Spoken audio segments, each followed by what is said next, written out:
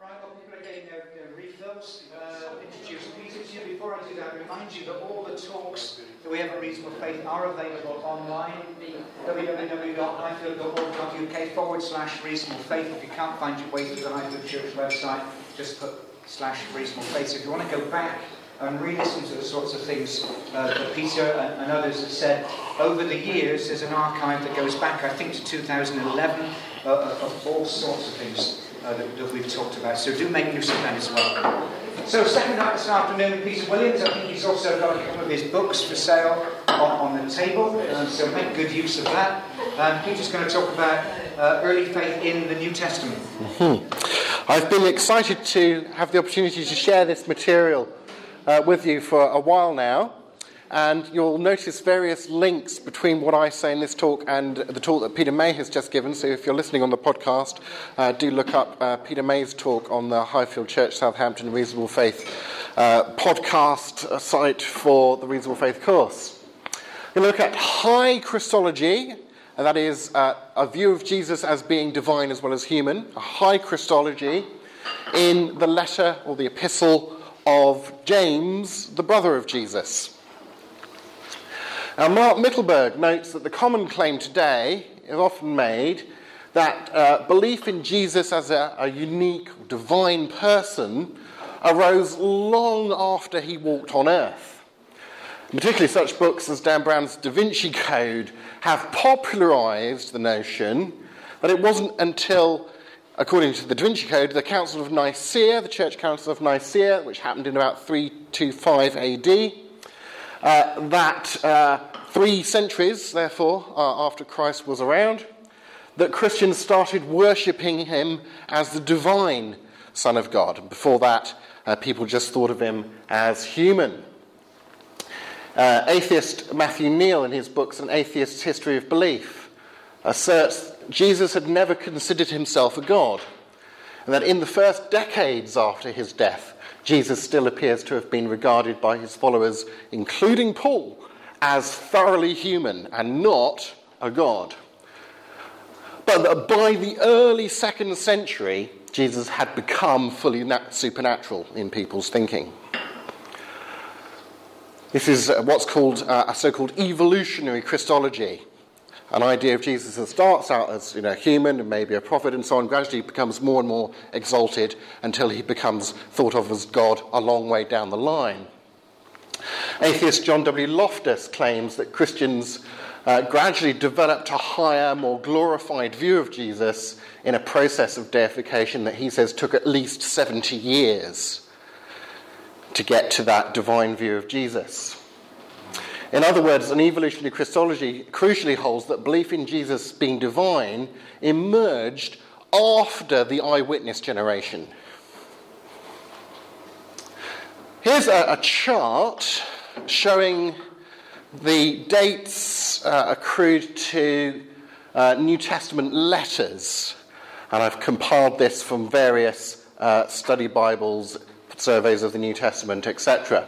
So if we take the crucifixion of Jesus here at about 33, and then this is the 1st century, this is when the letters of the New Testament were written, and here we have, just after 100 AD, what we could call the Loftus line. This is the point at which John Loftus says people started thinking of Jesus as divine. So, of course, the New Testament Gospels were written within the 1st century as well, so you wouldn't find any thinking of Jesus as divine within the New Testament. How Loftus can think that, I don't know.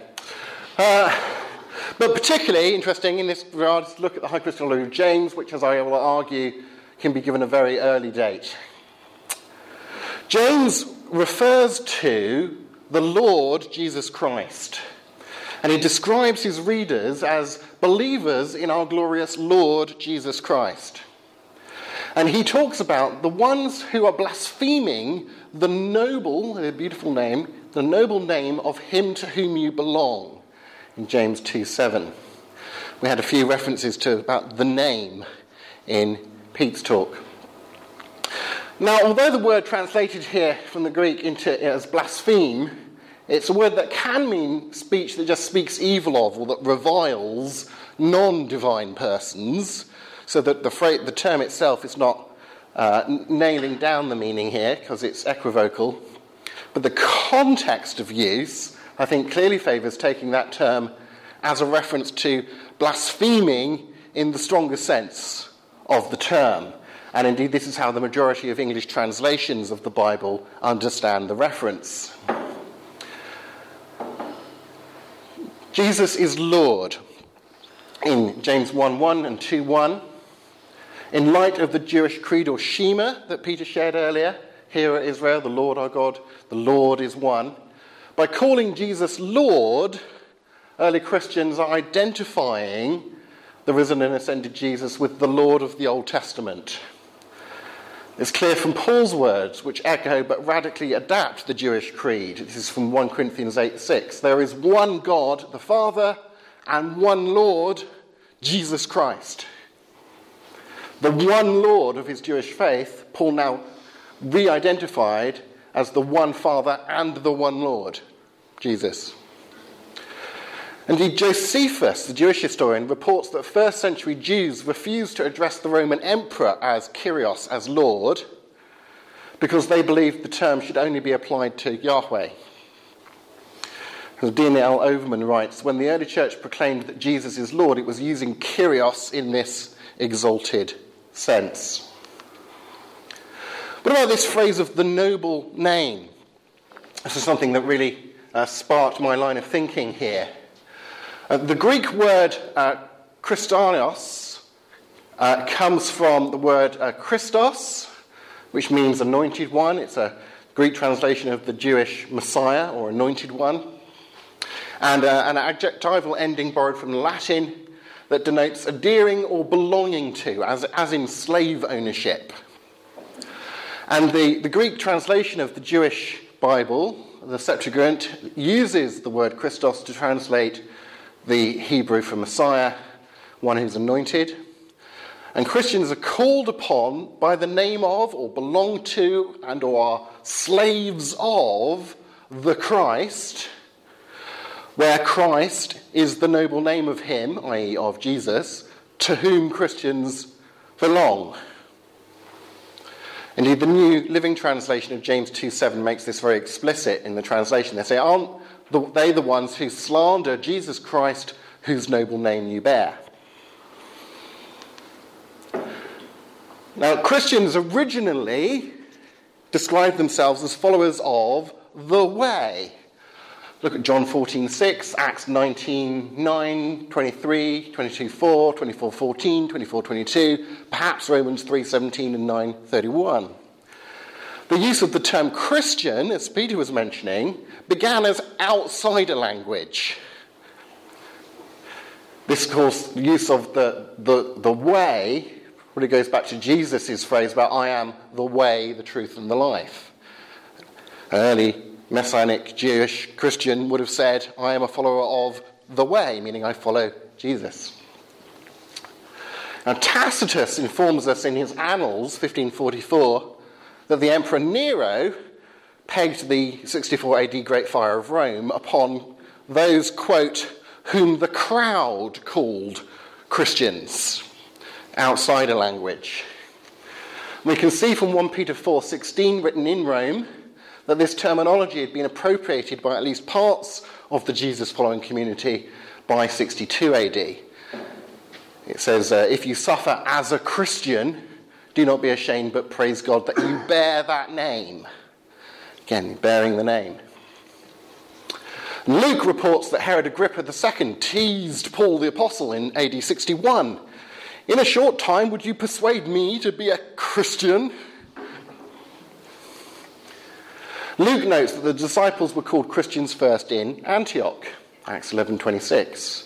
And the context there, again, suggests the term Christian was already in use by critics, if not by Christians themselves, as it were, by about AD 46. And here is a picture of Antioch. So, James 2:7, talking about the noble name, it echoes several Old Testament passages that speak of Israel as the people of God being called upon by God's name. It's an expression borrowed from the Old Testament, where it occurs in the sense of one becoming the property of him whose name is called upon him. And it's particularly, it said of Israel, that the name of God was called upon them, the people of God. And literal translations of Old Testament verses make this very clear. So we have verses like Deuteronomy 28:10, and all the peoples of the land have seen that the name of Jehovah is called upon thee, and so on. 2 Chronicles 7:14, Isaiah 4:1, let thy name be called over us. Amos 9:12, the nations on whom my name is called. So, one argument. James talks of the noble name of him to whom you belong, and substitutes Christ for God's name that owns God's people in the Old Testament. Ergo, James believes that Jesus Christ is divine. Argument 2. James's omission of the noble name to him whom you belong indicates a Jewish idiom for avoiding a direct reference to the name, as was mentioned in Peter's talk.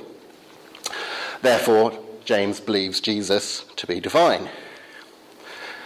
There's a little quote here from the Expositor's Greek New Testament explaining about that Jewish idiomatic usage.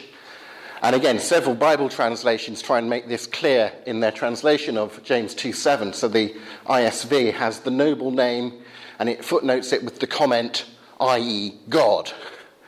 Or the Voice translation actually puts it explicitly within the text to make it clearer. Say, aren't they the ones mocking the noble name of our God, the one calling us? What about the authorship of James? All of those points would hold regardless of who specifically authored it. But I think there's a good case that it was James, the brother of Jesus. There's unanimous testimony to this from the early church fathers, such as Athanasius, Cyril of Jerusalem, Eusebius, and Origen. They unanimously attribute it to James, the half-brother of Jesus. And no alternative author was ever proposed in ancient times.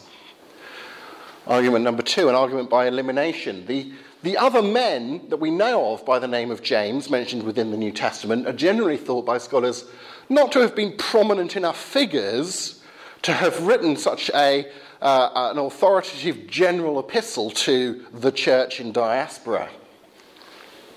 Argument number 3, the letter displays interesting local knowledge. James, of course, lived in Jerusalem. His readers are probably found in the regions just outside of Palestine, along the coastline, in Syria, perhaps southern Asia Minor. But several allusions in the letter, and particularly there's a reference to the earlier and the later rains. That seems to confirm this location for the author, because it's only along the eastern coast of the Mediterranean Sea that rains come in this sequence. Argument 4, the authorial prominence. The lack of any qualifying designation specifying which James is writing, that actually just opens, from James. He doesn't say, well, which James? There are lots of Jameses. Which James are you? It's just it's taken for granted that the audience of this letter are going to go, oh, James, He's so famous that he's one of those guys you can just refer to by the one name, There's only a few people in the world who get to be that famous, aren't there? You just know them by the one name, Obama. You don't say to me, which Obama? So the opening self-description of James presupposes that he's already known to his readers and feels no need to assert his authority or his credentials in any way. Certainly not in the way that Paul does in some of his letters to churches. And the brother of Jesus would best fit this requirement.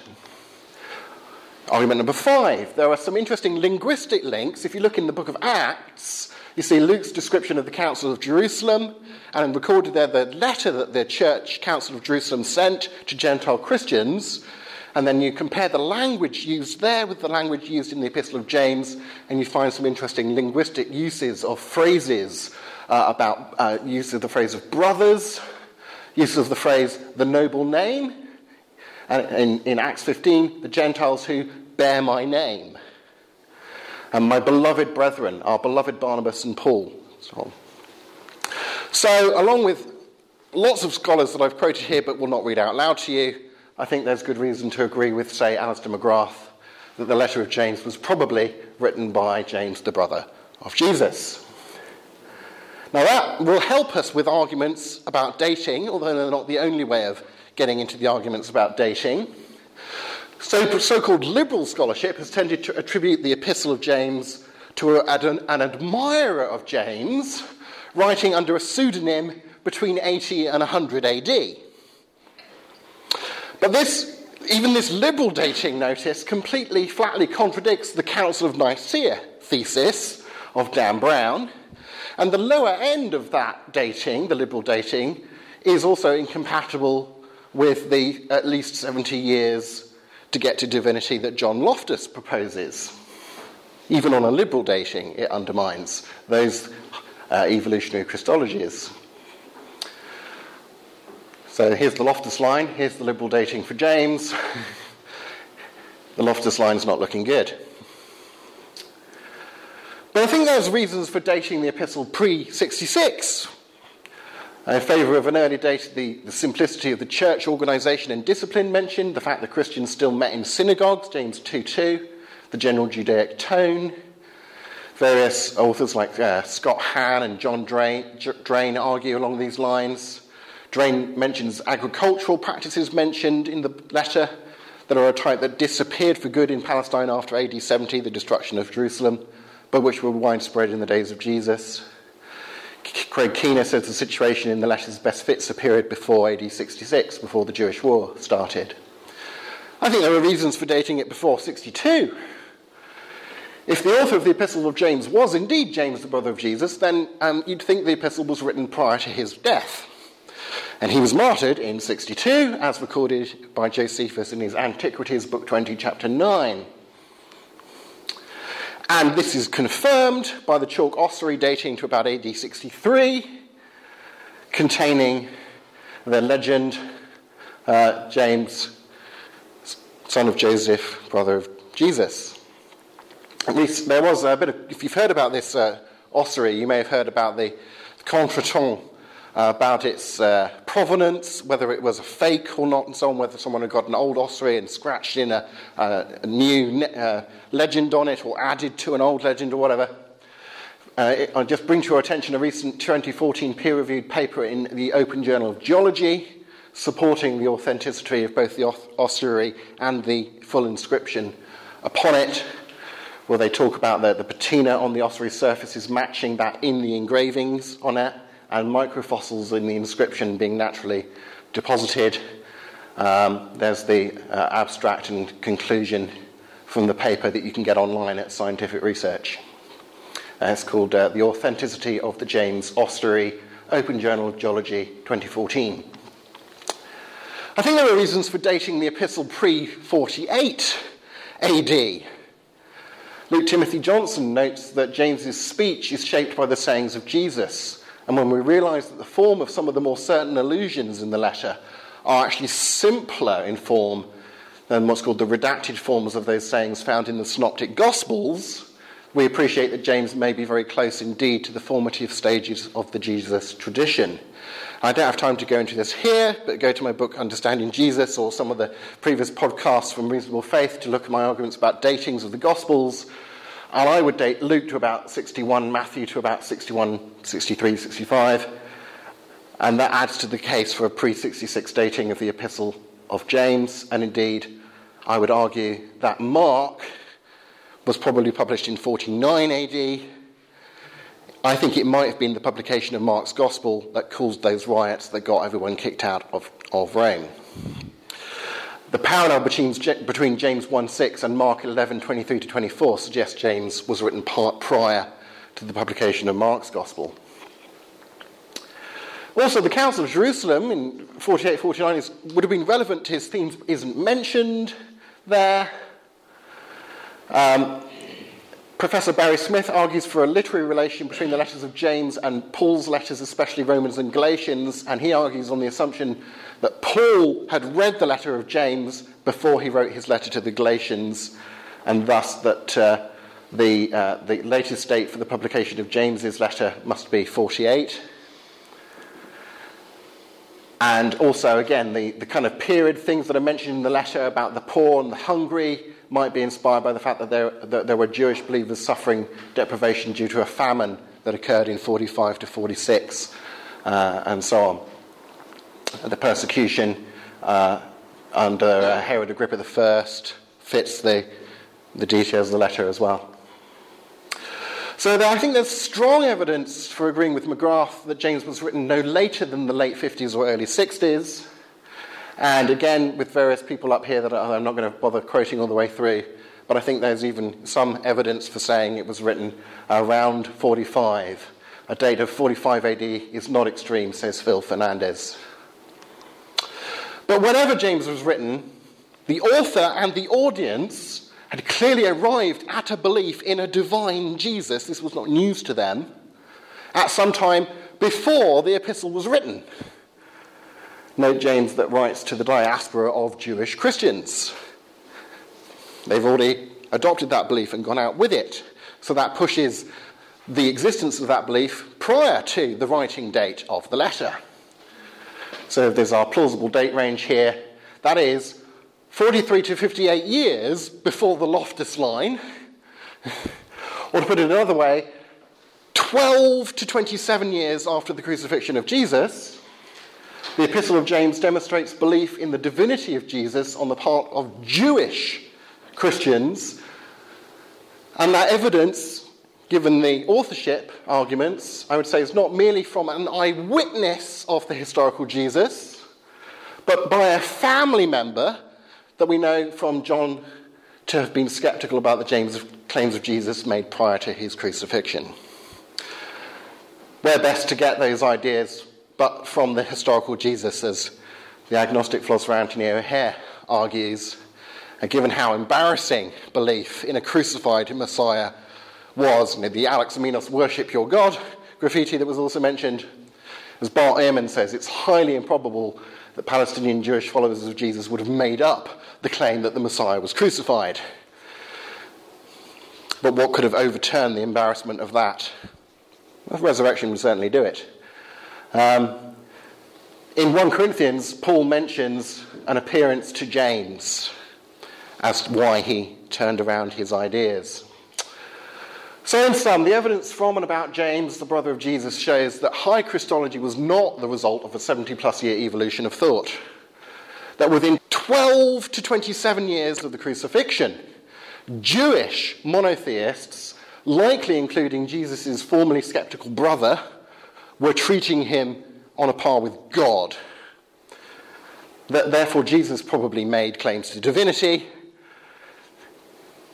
That James, the brother of Jesus, went from being skeptical to being martyred for believing in Jesus' divinity despite his embarrassing crucifixion, lends credence, I think, to the early Christian claim James met the resurrected Jesus. Thank you.